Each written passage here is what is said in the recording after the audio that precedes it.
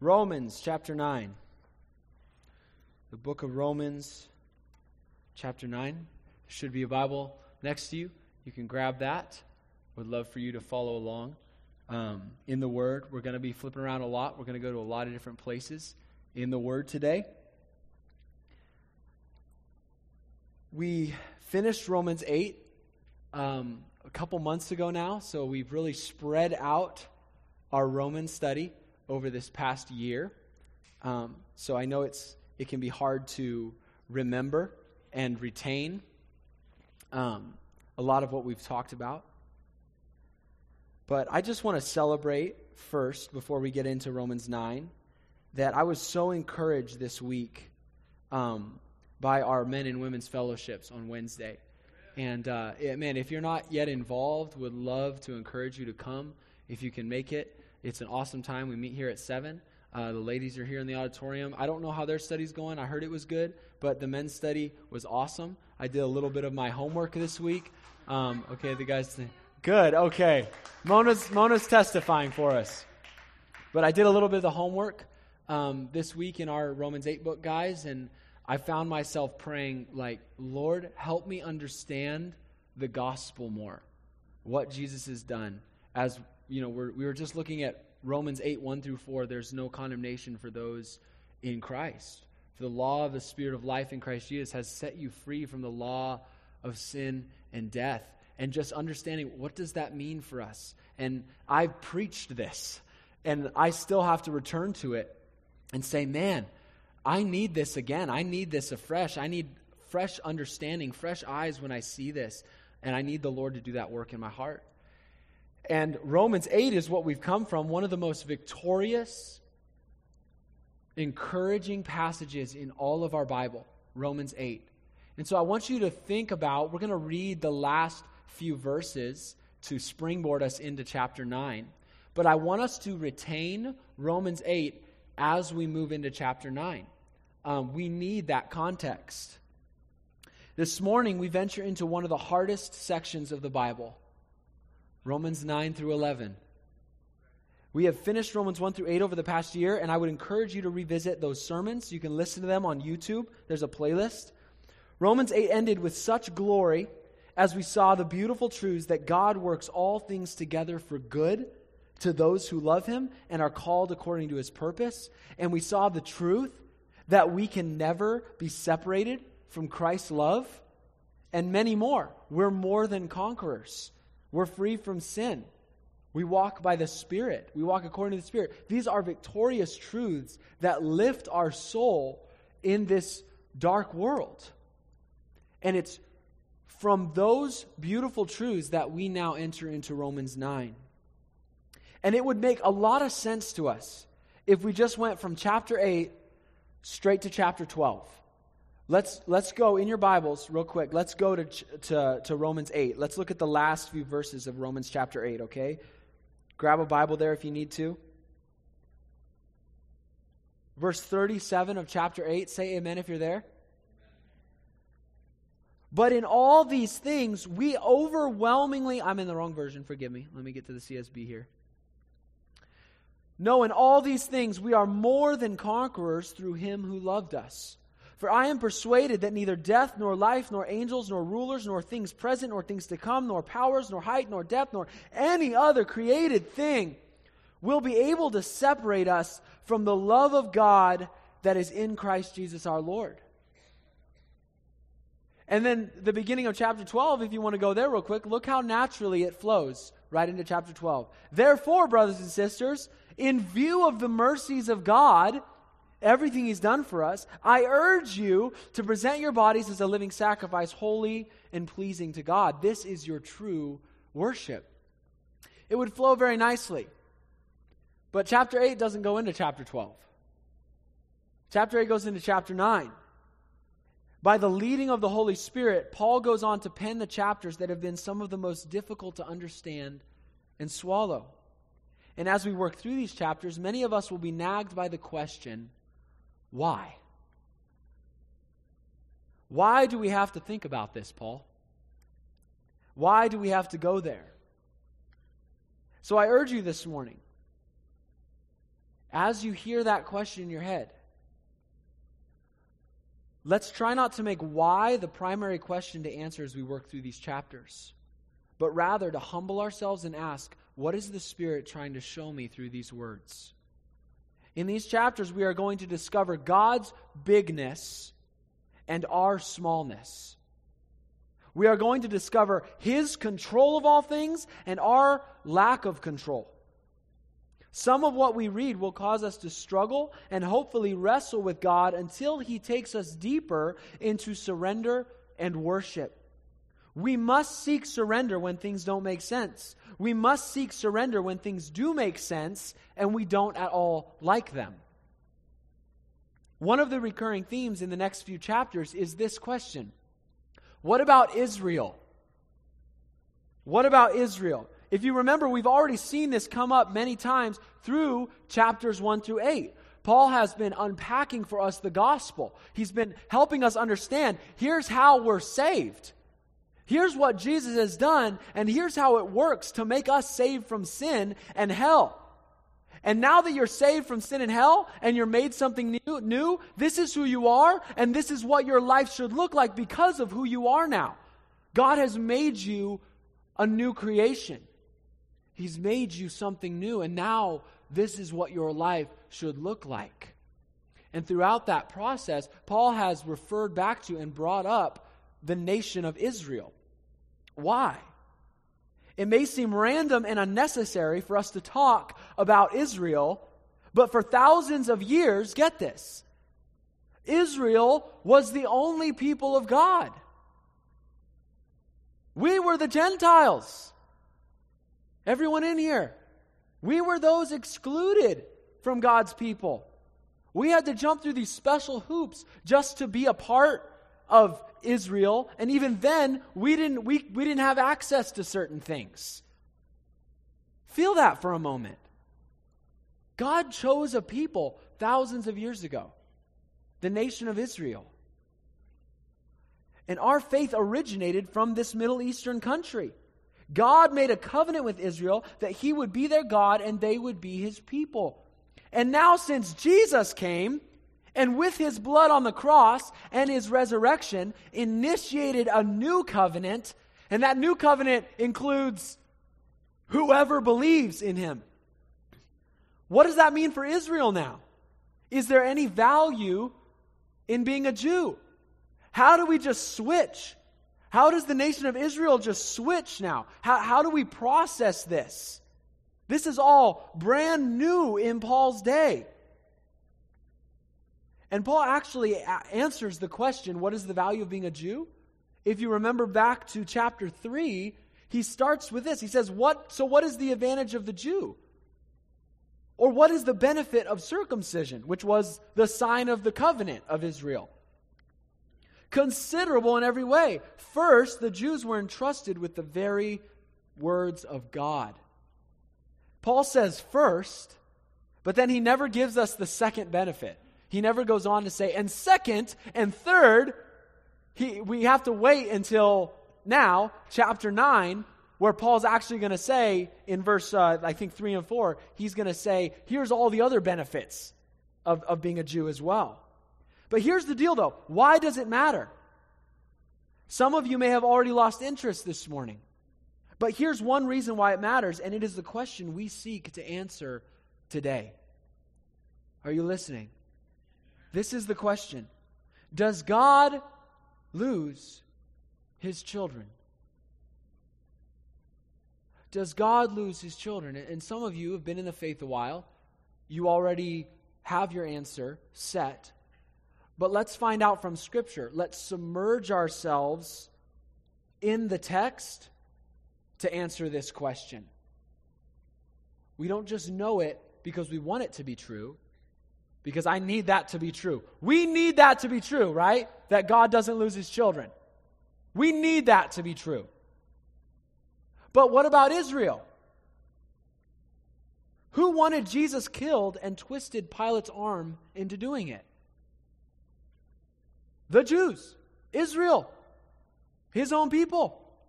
Who were Paul's number one adversary as we're reading through Acts? Who opposes Paul the most? The Jews. Israel. They killed their own Messiah. Look at what John says. In chapter 1, verse 11 of his gospel. He came to his own, and his own people did not receive him. So has God lost his own people? Is God just done? Did he throw them away because they rejected him? Again, to us, this may not seem to be a relevant question, but Paul says, no, this is relevant and we need to address it. In verse 6, Paul is going to suggest that the word of God is at stake in this conversation. It's that serious. And think about it. If God did lose his children, Israel, then what will keep him from losing us? All of a sudden, put like that, it concerns us now. And now I hope you are curious. So let's submerge ourselves in the text, Romans 9, 1 through 13. Remember what we've just come from, the love, nothing will separate us from the love of Christ. And then he says, I speak the truth in Christ, verse 1. I am not lying, my conscience testifies to me through the Holy Spirit that I have great sorrow and unceasing anguish in my heart. For I could wish that I myself were cursed and cut off from Christ for the benefit of my brothers and sisters, my own flesh and blood.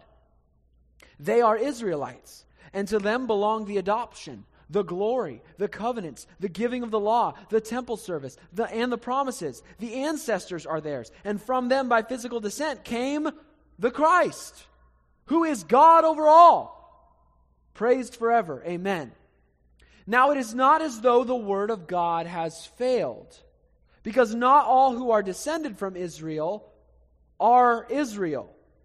Neither is it the case that all of Abraham's children are his descendants.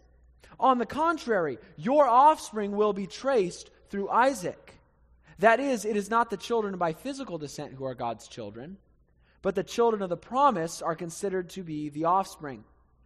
For this is the statement of the promise. At this time I will come, and Sarah will have a son. And not only that, but Rebekah conceived children through one man, our father Isaac. For though her sons had not been born yet, or done anything good or bad, so that God's purpose according to election might stand, not from works, but from the one who calls, she was told this, the older will serve the younger. Verse 13, as it is written, I have loved Jacob, but I have hated Esau. That's Paul's quoting from the prophet Micah, chapter 1, verse 2. And if you read through chapters 9 through 11, you see that Paul is going to bring a ton of the Old Testament and unpack it to prove his argument here. Now, let's just be honest. Let's get real. Raise your hand if you feel a little lost after reading that.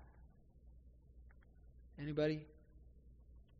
I'm not forcing anyone to feel lost. Okay, it's good to know.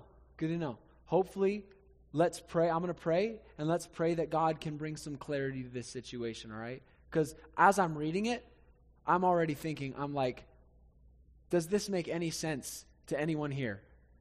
But it does make sense, and we're going to work through that.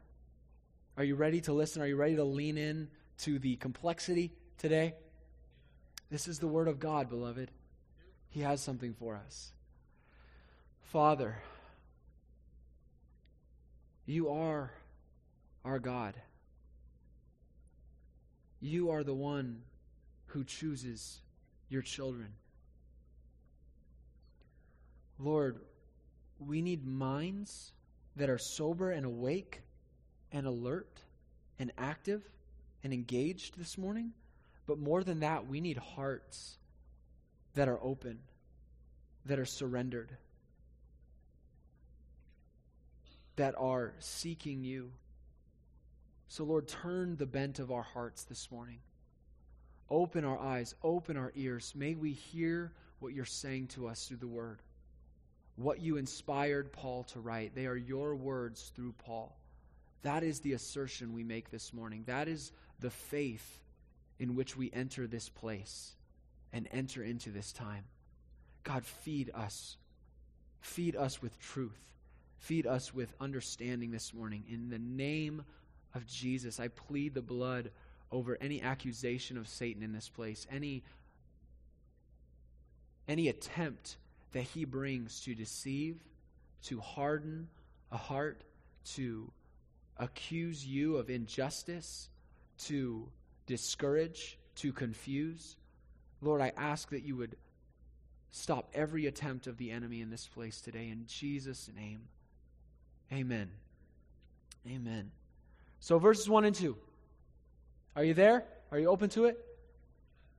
I speak the truth in Christ. I am not lying. My conscience testifies to me through the Holy Spirit. That is quite a setup that Paul gives. He wants us to know what I'm about to say to you is not exaggeration. The Holy Spirit testifies to me. In some ways, what he's saying is, hey, on God, what I'm saying, this is true. This is true. You can trust it. There's no exaggeration here. This is true. I have great sorrow and unceasing anguish in my heart.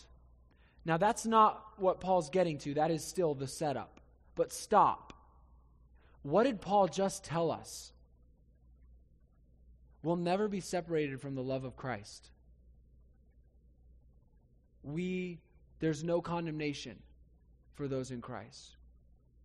We're more than conquerors. God's working all things together for good. How in the world does Paul have great sorrow and unceasing anguish if he believes that? Is that a fair question? Do you see that? He goes from this ultimate glory of truth to great sorrow and unceasing anguish in my heart. Whatever empathy you have, activate it now. Notice that Paul is someone who feels deeply. Remember that. Because he's going to say some very hard things.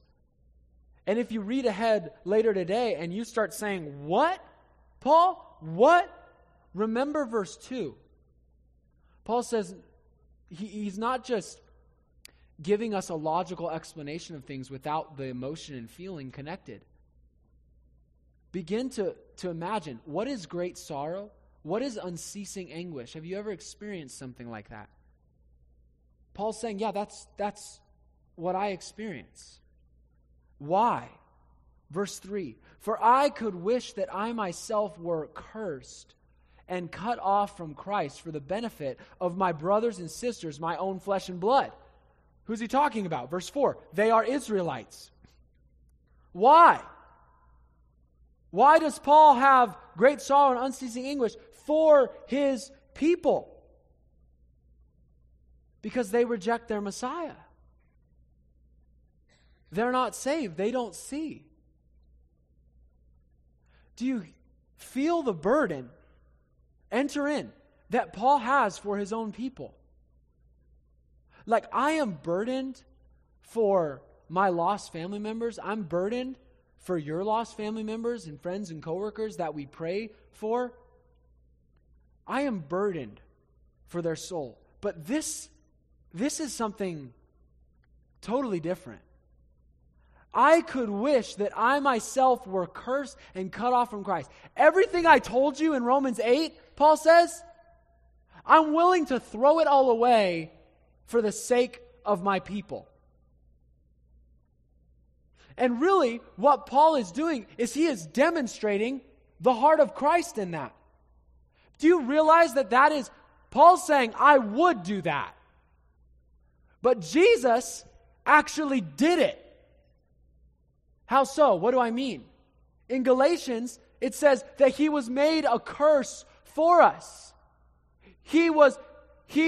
God made him who knew no sin to be sin.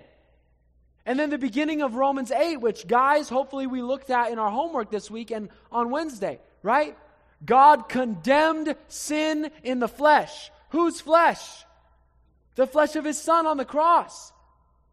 Jesus was cut off from the Father for our sake. Jesus, who enjoyed perfect fellowship with the Father from eternity, gave it up in that moment on the cross for our sake. And in some ways, Paul is demonstrating that same love. He's expressing that same love. He's like, that's what I feel for my people. And this is not to guilt us, but that is the heaviness that we have as Christians as we enter into this. That I hope we do, we know the joy in Christ. We know the pleasure and peace and hope that we have. And at the same time, we have this awareness of those who don't know it, of those who have died, and we're not sure where they are. We are not the ones who play games at funerals. We are not the ones who say they're in a better place. No, they're either with Jesus or they're somewhere else. And you know what that gives us? That gives us a healthy weight of this, of sorrow and anguish. And for us, our flesh can't comprehend both of those at the same time. That I have joy in Christ and I have this sorrow Paul's talking about. But that's what Paul describes. I think it's in Corinthians. I'm just throwing that out of thin air. I don't know if that's right. But he says, we're sorrowful, yet always rejoicing. This is the life of a Christian. It is a life of burden and yet rest, but only in Jesus. May God give us increased understanding of that. He says, they are Israelites. To them belong the adoption, the glory, the covenants, the giving of the law, the temple service, and the promises. The ancestors are theirs. And from them by physical descent came the Christ. He's listing out the benefits of his people. That it was a blessing to be a Jew. You were God's original chosen people. That God spoke directly to your ancestors. I don't even know who my ancestors are. It means like nothing to me. I'm German. That's about all I know. But if you're a Jew, you have this long history of promises, of God's voice, of the prophets, of God's interaction with your people. That's beautiful. You have the temple where the Shekinah glory of God would dwell in the days of old. You have all of these things that connect you to God. Paul's not overlooking those. He's saying, no, those have meaning. But they reject Christ. They fail to see their Messiah. So in verse 6, he says, now it is not as though the word of God has failed. Why does it seem the word of God has failed? Why would Paul even suggest that? Well, let's look at some of the words of God. I'm going to give a few examples. In Exodus, the second book of the Bible, he's going to bring out his people from slavery. And he says this, Moses, therefore tell the Israelites, I am the Lord, and I will bring you out from forced labor of the Egyptians and rescue you from slavery to them. I will redeem you with an outstretched arm and great acts of judgment. Verse 7, I will take you as my people, and I will be your God. You will know that I am the Lord your God who brought you out from forced labor to the Egyptians. I will bring you to the land that I swore to give to Abraham, Isaac, and Jacob. I will give it to you as a possession. I am the Lord. Promises. Jeremiah 30:22. You will be my people, and I will be your God. Exodus. This is not Exodus. This is Ezekiel. The next one, Ezekiel 36:24 through 30. For I will take you from the nations. Now this is way later. This is hundreds of years later. So much has happened. Israel has been rebellious. They have opposed God. They have disobeyed time and time again. He says, you're going into exile. And basically the book of Ezekiel, that's beginning to happen. Babylon's coming in, wrecking house, devastation, taking the Jews away into exile. And God says, he makes a promise again. He says, "For I will take you from the nations and gather you from all the countries. I will bring you into your own land. I will also sprinkle clean water on you, and you will be clean. I will cleanse you from all your impurities and all your idols. I will give you a new heart and put a new spirit within you. I will remove your heart of stone and give you a heart of flesh. I will place my spirit within you and cause you to follow my statutes and carefully observe my ordinances." Are you with me still? He keeps going. "You will live in the land that I gave your ancestors. You will be my people, and I will be your God. I will save you from all your uncleanness. I will summon the grain and make it plentiful. I will not bring famine on you. I will also make the fruit of the trees and the produce of the field plentiful, so you will no longer experience reproach among the nations on account of famine." And Paul says, look, these words of God, they've not failed. Because we could begin to think that or subtly assume that maybe those don't apply anymore, that those are just gone. Because his people, again, they killed their Messiah. That's kind of the ultimate fail. When you reject your own Savior, you reject the fulfillment of promises. Because in Paul's day, and even today, we see a very, very much, for the most part, a blind Israel that does not accept Jesus as the Messiah. So, how has the Word of God not failed? Because of this next line in verse 6. This is a huge line right here. "Because not all who are descended from Israel are Israel." And this is where things begin to get messy. What in the world does that mean? Not all who are descended from Israel are Israel. This is a big and pivotal statement. Paul is going to go on to explain what he means, and he's going to refer back to the ancestors of Israel. So James, can you throw up that chart? We're going to look at the ancestors of Israel real quick, okay? A little Old Testament survey here. All right. Abraham, he was the beginning of Israel. He was just a random dude living in the Middle East, and God called him and said, "Abraham, leave what you know, and I'm going to make you a great nation." Abraham, in this sense, was the first Israelite, right? But the name Israel doesn't come until a couple generations later.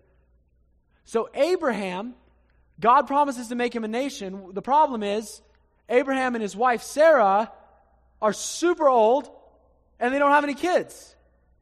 So how do you make someone a great nation with those circumstances? God says, "I'm going to do it. I'm going to do it. I'm going to bless you. You're going to have kids." And Sarah says to Abraham, "Well, I'm too old. It must not mean that I'm going to have the kid. You need to have the kid with someone else." Right? So we have this slave named Hagar. Marry her, and then when she has a kid, that'll be our kid. This is the idea they come up with. So they do that plan. Abraham listens to the voice of his wife, just like Adam listened to the voice of his wife. And we get Ishmael. That's the descendant of Abraham, Ishmael. And God says, no. No, that is not the seed according to the promise. He is not the one I was talking about, Abraham. And, oh man, we're going to get to it. It says, what is the word, right? Because Paul's walking through this a little bit, but I'm just kind of summarizing it and putting it all on a screen right now. If you read, he says, what is the word? At this time I will visit you, and Sarah will have a son. I think Sarah is 90 when she has a kid, and Abraham is 100 years old. And they have Isaac. Isaac then marries Rebekah. That's the second generation. And then Isaac and Rebekah have two sons, Jacob and Esau.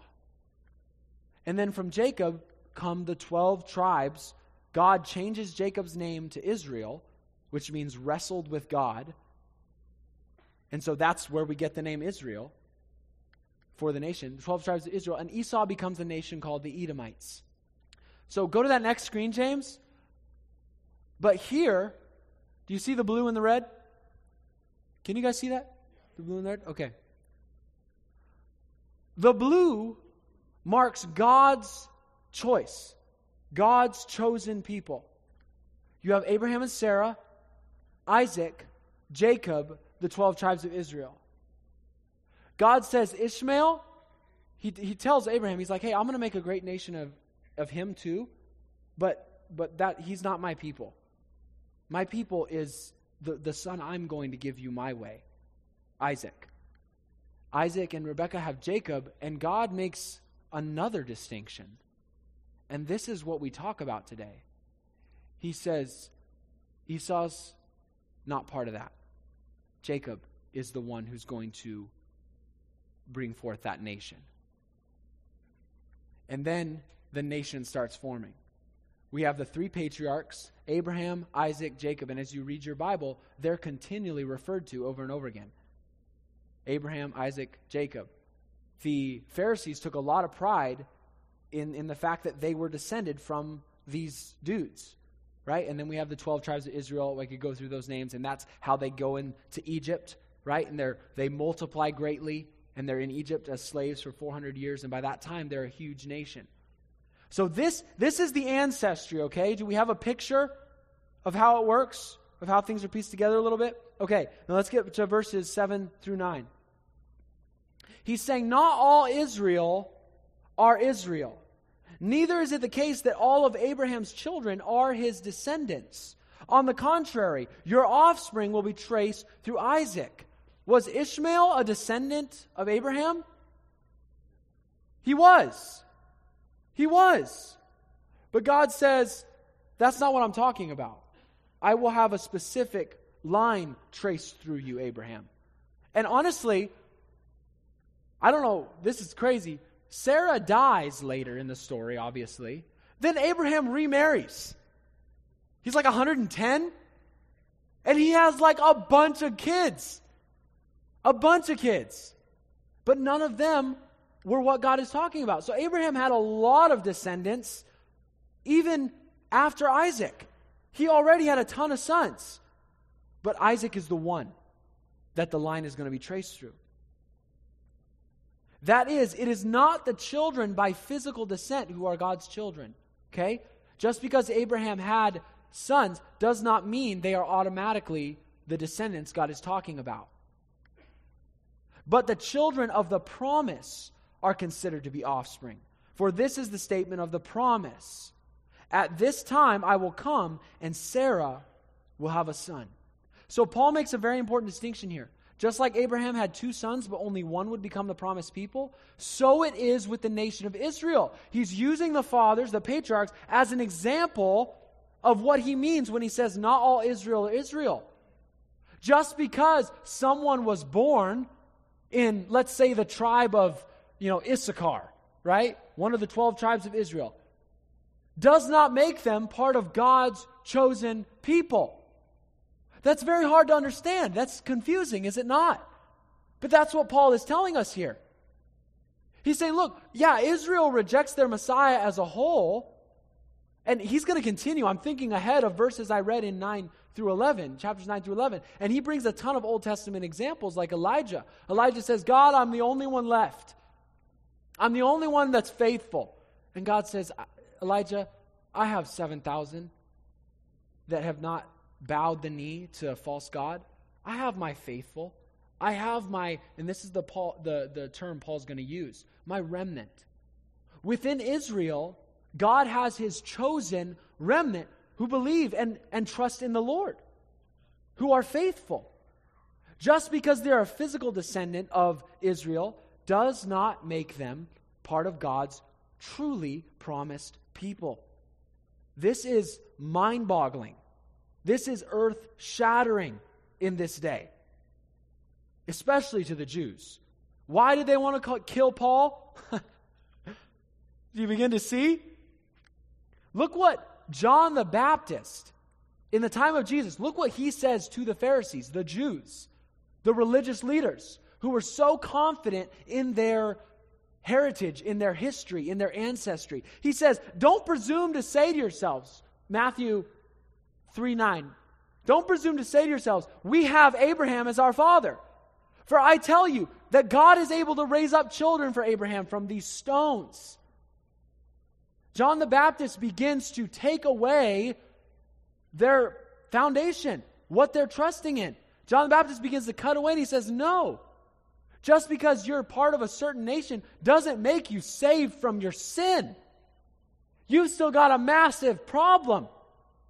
You still need to, and part of this verse goes on to say, or before, he says, bring forth fruit of repentance. You need to repent. I don't care who your daddy is. I don't care where you came from. You need to repent. You need to be saved from your sin. And to the Jews, it's like, no, we're the people of God. We're the Jews. It doesn't matter. That's who we are. So what does, he's saying, just because you're Jews doesn't mean you're saved, doesn't mean you're really God's child. Which again is earth-shattering. So what does make someone God's child? This is what we've talked about in Romans 1-8, is it not? What makes someone God's child? Being born again by putting your faith in Jesus. That makes you a child of God. But Paul is actually going to give us an even higher answer. Paul is going to answer that question from God's vantage point. We turn from looking at our experience of salvation, and what is our experience of salvation? I put my faith in Jesus. That's my experience of salvation. And it better be yours. Because there's only one way to be saved. There's only one way. We go from looking at that experience to, what is God's view on that, though? From God's perspective, what is our salvation? And this is a little big for our minds to comprehend. Verses 10-13. And not only that, but Rebekah conceived children through one man, our father Isaac. So Hagar had Ishmael. He's not the promise. He's not of the promise. Isaac is the promise. But now you have Rebekah and Isaac, who didn't screw up and, grab a slave and come up with this plot to fulfill God's promise on their own. No, they just had kids. And Rebekah has twins in her. And things are not going well with the pregnancy. If you look back in Genesis, it's rough. And Rebekah actually goes to God and she's like, what is going on? What is happening? And God says, there's two nations inside of you. There's two nations inside of you. And the older will serve the younger. There's a tension going on, Rebekah. For though her sons had not yet been born yet, or done anything good or bad, so that God's purpose according to election might stand, not from works, but from the one who calls, she was told, the older will serve the younger, which is not how it works back in that day, is it?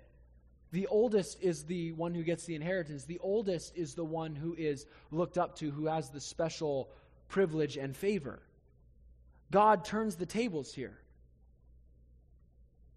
Who was born first, Esau or Jacob? Esau. He's the firstborn. But God says Jacob's going to be the one. Esau's going to serve Jacob. And then this is the passage that we have the hardest time with. As it is written, I have loved Jacob, but I have hated Esau. And I don't know if we need to go into this, but I'll do it just for the sake, because that sounds so harsh. God hates Esau? Well, it could be similar to what Jesus said. If you're going to follow me, you have to hate your father, mother, brother, sister, wife, even your own life. But Jesus is not saying have malice and ill intent toward people. No. He's saying preference. That your love for me is so exclusive that everything else falls under that. Everything else is like hatred in comparison. That is what you need to understand. And so God says, I prefer Jacob, not Esau. What do you do with that? Well, Jacob obeyed and Esau didn't. Is that how the story goes? No. No, it's not. What does Jacob's name mean? Does anybody know? Deceiver. Heel grabber. That's what he was doing coming out of the womb. He was holding on to Esau's heel. He is one who deceives. He stole his brother's birthright. He did these weird conniving tricks with his uncle's, flocks and herds so that he could get them and his uncle wouldn't get anything. He knows how to make things happen for himself. He's a deceiver. And Esau wasn't some great guy, but look what it says. According to God's purpose, according to election might stand, not from works, but from the one who calls. Before they were born, God had chosen Jacob. God had chosen Jacob. God chooses or elects his children among humanity according to his own purpose. He chooses his children before they are even born. Why? So that all will know it's not because someone's works that God chooses, but because of his choice solely. This is also why Romans 2, all the way back in chapter 2, verse 11, is true. For there is no favoritism with God. What are you talking about, Hunter? What you just described is favoritism. He chose Jacob over Esau for no apparent reason. No. The distinction is verse 12. If God chose Jacob based on his behavior and choices, his human performance, this would be favoritism. Because of if God looks at Jacob and Esau and assesses them and says, yeah, I like what Jacob's doing, I'm going to choose him. That is favoritism, and God is choosing based off of what is in Jacob, not based off of what's in God and his purpose. And who gets to boast now by being chosen by God? Jacob. Jacob gets to say, God chose me because I was better, because I was good, because I did what was right. And verse 12 says that's not how it works. God chose before they were born so that we would know. God chooses us not because we're good. God chooses us not because we figured it out. He chooses us according to his own purpose. God chooses his children according to his own purpose, not our performance or our loveliness. There is nothing we can do to win God over to our side or convince him to make us his children. He chose us before we were born. In fact, according to Ephesians chapter 1, verse 4, God chose us before he made the world. For he chose us in him, in Christ, before the foundation of the world to be holy and blameless before him, in love before him. C.H. Spurgeon, one of the great preachers of the past, said this: I believe the doctrine of election, what we're talking about today, because I am quite sure that if God had not chosen me, I should never have chosen him. And I am sure he chose me before I was born, or else he never would have chosen me afterwards. And he must have elected me for reasons unknown to me, for I never could find any reason in myself why he would have looked upon me with special love. But beloved Christian today, that is exactly what God has done to you. He has looked upon you with special love. Begin to meditate on that. Begin to receive that today. So this raises a lot of questions. And maybe I'm raising questions that aren't in your mind, so forgive me. But these are questions that theologians and people have wrestled with for years. What about the people God doesn't choose? What about free will? Did I choose God or did He choose me? If God chose me, then do I have to do anything? If God didn't choose me, is there anything I can do? If God didn't choose me, am I still responsible for my sin? I don't know if these are any of the questions that enter your mind, but they're the ones I wrestle with. And I'm not going to try to answer them all today, but hopefully I can help answer the most pressing ones. But Paul does address some of these in the following verses. But maybe this raises more than questions. Maybe it raises doubts and accusations against God.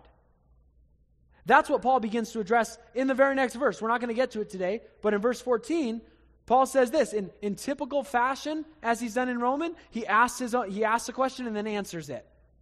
He says, what should we say then? Is there injustice with God? And what is his familiar answer we've seen in Romans 8? Absolutely not. And that's all we get today. We don't get why there's no injustice with God. We just get the answer, no, He's not unjust. But we can begin to feel like that. That's not fair to Esau. That's not fair to Ishmael. That's not fair. Why doesn't God choose everybody? Why doesn't God choose everybody? Beloved, He doesn't choose everybody. He does not choose everybody. And I'm going to stand on that by the Word of God. So we have to wrestle with this. And I want to challenge us that this is the very Word of our God, and I believe it is clear. If you are dismissing it in your mind as simply my interpretation, or that's Hunter's interpretation, then I challenge you to present another interpretation. Maybe after the service or this week, let's talk about this, and we will weigh it honestly together as best we can. But let's not play around with the Word of God. As we ponder this and ask questions, let's remember our place and God's place. He is the one who chooses. We don't get to say who is chosen and who is not. That's not our place. I don't get to draw those conclusions. I don't get to say about this group of people or about this person, well, they're not chosen by God. No, there's never a point in my life where I get to declare that. That's arrogance. That is stepping beyond the role and the place God has given me. It's not my place to say that. Our place is to give thanks and praise Him for choosing us when we didn't deserve to be chosen. Our place is to make Him known everywhere to all people. That's what God has given to us. We proclaim His name to all people because we don't know who's chosen and not. We're not going to go out there and say, well, I think that person's chosen, I'll tell them about God. You know what we get to do? We get to assume that everyone's chosen while recognizing Scripture lets us know that's not the case. Because broad is the way to destruction, and how many are going that way? Many. Many. That's where sorrow and unceasing anguish enters the picture. Because we live our lives and we watch many go that way. What can happen now, though? Well, our place is to proclaim the glory of His grace to all people everywhere. You realize that's what Jesus did? That Jesus is God. He could have used the knowledge of who was chosen and who wasn't and spoke only to who He wanted to, but He chose to speak the truth and love to the very people who were going to kill Him. Do you realize that? What can happen now is we have the urgent need for a sense of resolve. So we try desperately to find that resolve. The problem is that it can often lead to wrong conclusions, just so we can feel safe again. But we are safe in Jesus. Because that's too big for me to comprehend. Like that's I wish I didn't know this, Paul. I wish I didn't know this. I would be fine if I didn't know this. But why is Paul telling us this again? Why? There's that question. Because he needs us to know, look, God doesn't lose his children. It looks like Israel has rejected God. It looks like they're done because now the way is open to us Gentiles and we're believing and Israel's rejecting. It looks like that. But look, from God's perspective, he knows what he's doing and he has his chosen people in Israel. Within Israel, he has his chosen people just like he has his chosen people in the Gentiles. So what we need to realize is when we start thinking about this and letting this kind of mull over in our minds, we begin to ask like those big questions come into our mind. Those big thoughts of like, wait, what? And what we need to realize is we're not safe in the understanding of being able to fit everything together and piece everything together nicely. So, okay, that's religion. Religion says, okay, here's all my beliefs and my understandings and my rules and my standards. Awesome. It's all a controlled system that I can depend on.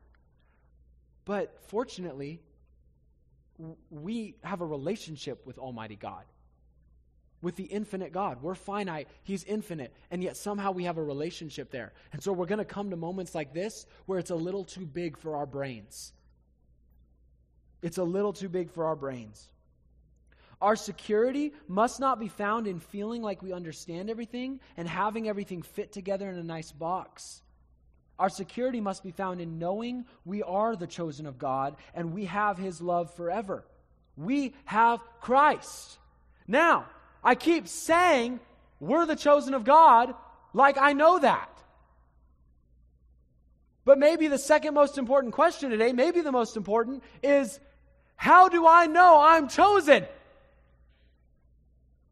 How do you know you're chosen by God? You think you're chosen? You tell someone that, right? Arrogant. Who are you to think that of yourself? Who are you to think you're the chosen of God? You know what? I'm going to confidently declare this morning, I am chosen by God. You know why I say that? Do you know why I'm confident in that? Because I trust in Jesus. Maybe that sounds weak. Maybe that sounds like a Sunday school cop-out answer. But that is the risk we take. We bet everything on Jesus saving us and choosing us. The fact that I know Jesus and I love him is not a testament to how good I am or what I figured out or some level of religious righteousness I've reached. No. That evidence that I see in my life, that faith that I have in Jesus, is just evidence that tells me he chose me. He chose me because I trust in Jesus. I'm betting it all on that. All of it. It's that simple. It's as simple as John 3:16. For God so loved the world in this way. He gave his one and only Son so that everyone who believes in him will not perish but have eternal life. Do you believe in Jesus? Is he your Savior and Lord? If so, then walk forward believing that God chose you. For some of you in here, maybe your faith is struggling. Maybe you're feeling weak and you begin to wonder, and this brings fear into your heart. Am I saved? Am I chosen? I don't know. How do I know? And that is not at all what God has for you. That's not where God desires you to be. His perfect love casts out fear. You will not find a security for your soul in anything other than faith in Jesus. It is faith. We are those who trust in Jesus. Because I can look at my track record, I can look at my feelings, I can look at my experience, I can look at my struggles. And you know what they don't tell me? So often they don't tell me, man, you're chosen by God. No, they tell me, you're messed up. You're one messed up dude, Hunter. All I have is faith in Jesus. Do you know that song we sing? Do you realize how powerful it is? Hallelujah. All I have is Christ. Hallelujah. Jesus is my life. It begins to make sense when you start to feel this. Who are you that God would choose you? You know what our response is if we're asked that, if the devil asks you that, if a person asks you that, you know what your response is? It's an echo. Who am I that God would choose me? But he has. But he did. Because he revealed his son to me. I see Jesus on the cross, and I believe. So, does God choose us, or do we choose him? Yes. Yes. Yes. Now, this is where we see that in Scripture. If you look at our passage in Romans 9, and then you look at John 3:16, that Romans 9 is telling us God chooses, and John 3:16 is telling us whoever believes. Some will say that's a contradiction. How can God choose his children, Romans 9, and then say whoever believes in Jesus will be saved? How can that be? And this is one of the places in Scripture where things don't fit in a nice box for us. Yes is not a nice answer to those questions, to that question. Because it doesn't totally connect for us. We can't totally get our hands around it. Like we can something like 2 + 2 = 4. Just, it's a cold, hard fact. Bam, there it is. From Scripture, we see God is one, yet three. That's a contradiction. No, but it is beyond us. It is beyond us. We have enough understanding to believe it is true and know God, but we don't have enough understanding to completely comprehend and piece it all together. What bridges the gap? Faith. God has given us enough to believe, but not enough to not believe. Because if God gave us everything, all the answers, we wouldn't need faith. If God was here, I wouldn't need to be on stage. God is here in spirit, but even that, how do we know? By faith. If God appeared tangibly before our eyes this morning, what wouldn't we need? Are you with me? I know it's been a while. I know this is heavy stuff, but faith. I need faith. So let's wrap it up with the original question Paul's addressing. Does God lose his children? Did God lose Israel? The answer, no. No, he does not, and he did not. Within Israel, God has his faithful ones, which Paul will show us repeatedly from the Old Testament in the coming verses. So what does this mean for us? Well, we know it from other verses, but we see it here. That God has not forsaken his people Israel to this day, and he will not forsake us. God does not lose his children. So here's the takeaway. And it's too easy for this to just be a statement that we kind of throw out there. But man, there is such a depth to the experience of it. And I long for you to enter into that. Believe that God chose you. And worship him for it. Do you realize how insane that is? Did you realize? Who are you? There are billions of people that have existed. Billions!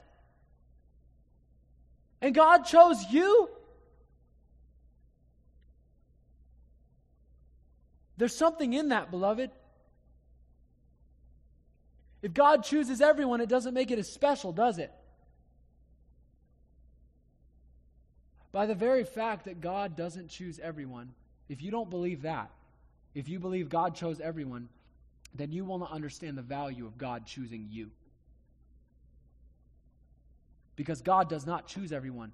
God did not choose Esau. God did not choose Ishmael.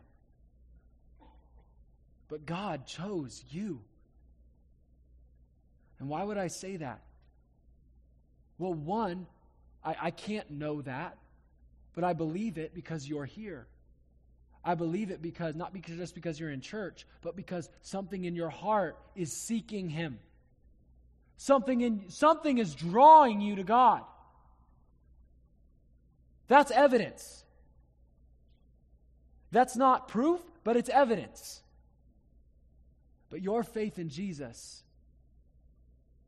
is the best evidence that you're chosen. Give thanks and rejoice. There are a lot of questions to answer, but don't let those questions shroud your faith and keep you from worship. Think about it. Of all the people of the world, God chose you. I don't know if I want to read this.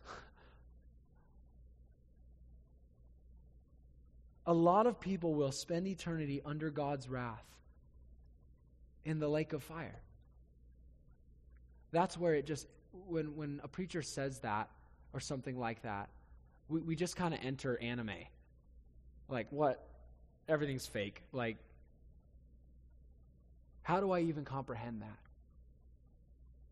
The destiny of those who will endure the wrath of God. That's brutally hard to think about, much less accept. But for no other reason than God's mercy, He chose to save you and make you His child. When my grandpa died in 2020, I was there with my dad weeping over him as he was taking his last breaths. We pleaded with him to trust in Christ. But he died, and we don't know if he did or not. And that was really frustrating to me. I really wrestled with the Lord on that for these past years. Because we had witnessed to my grandpa. We had prayed for him. Many of you prayed for my grandpa. This past decade. But God did not see fit to reveal to me one way or the other. And that's, I'm thankful for that rather than knowing my grandpa, going to his taking his last breaths to blaspheme God, right? That would kind of tell me one way or another. But I'm thankful I don't have that clarity. I have to humble myself and realize, man, I don't get to know. I don't get to know. What I shouldn't do is preoccupy myself with the question, was he chosen or not? That's not what I'm asking. That's not what I spend my time asking. God has not given that to me. That's not a helpful question to ask.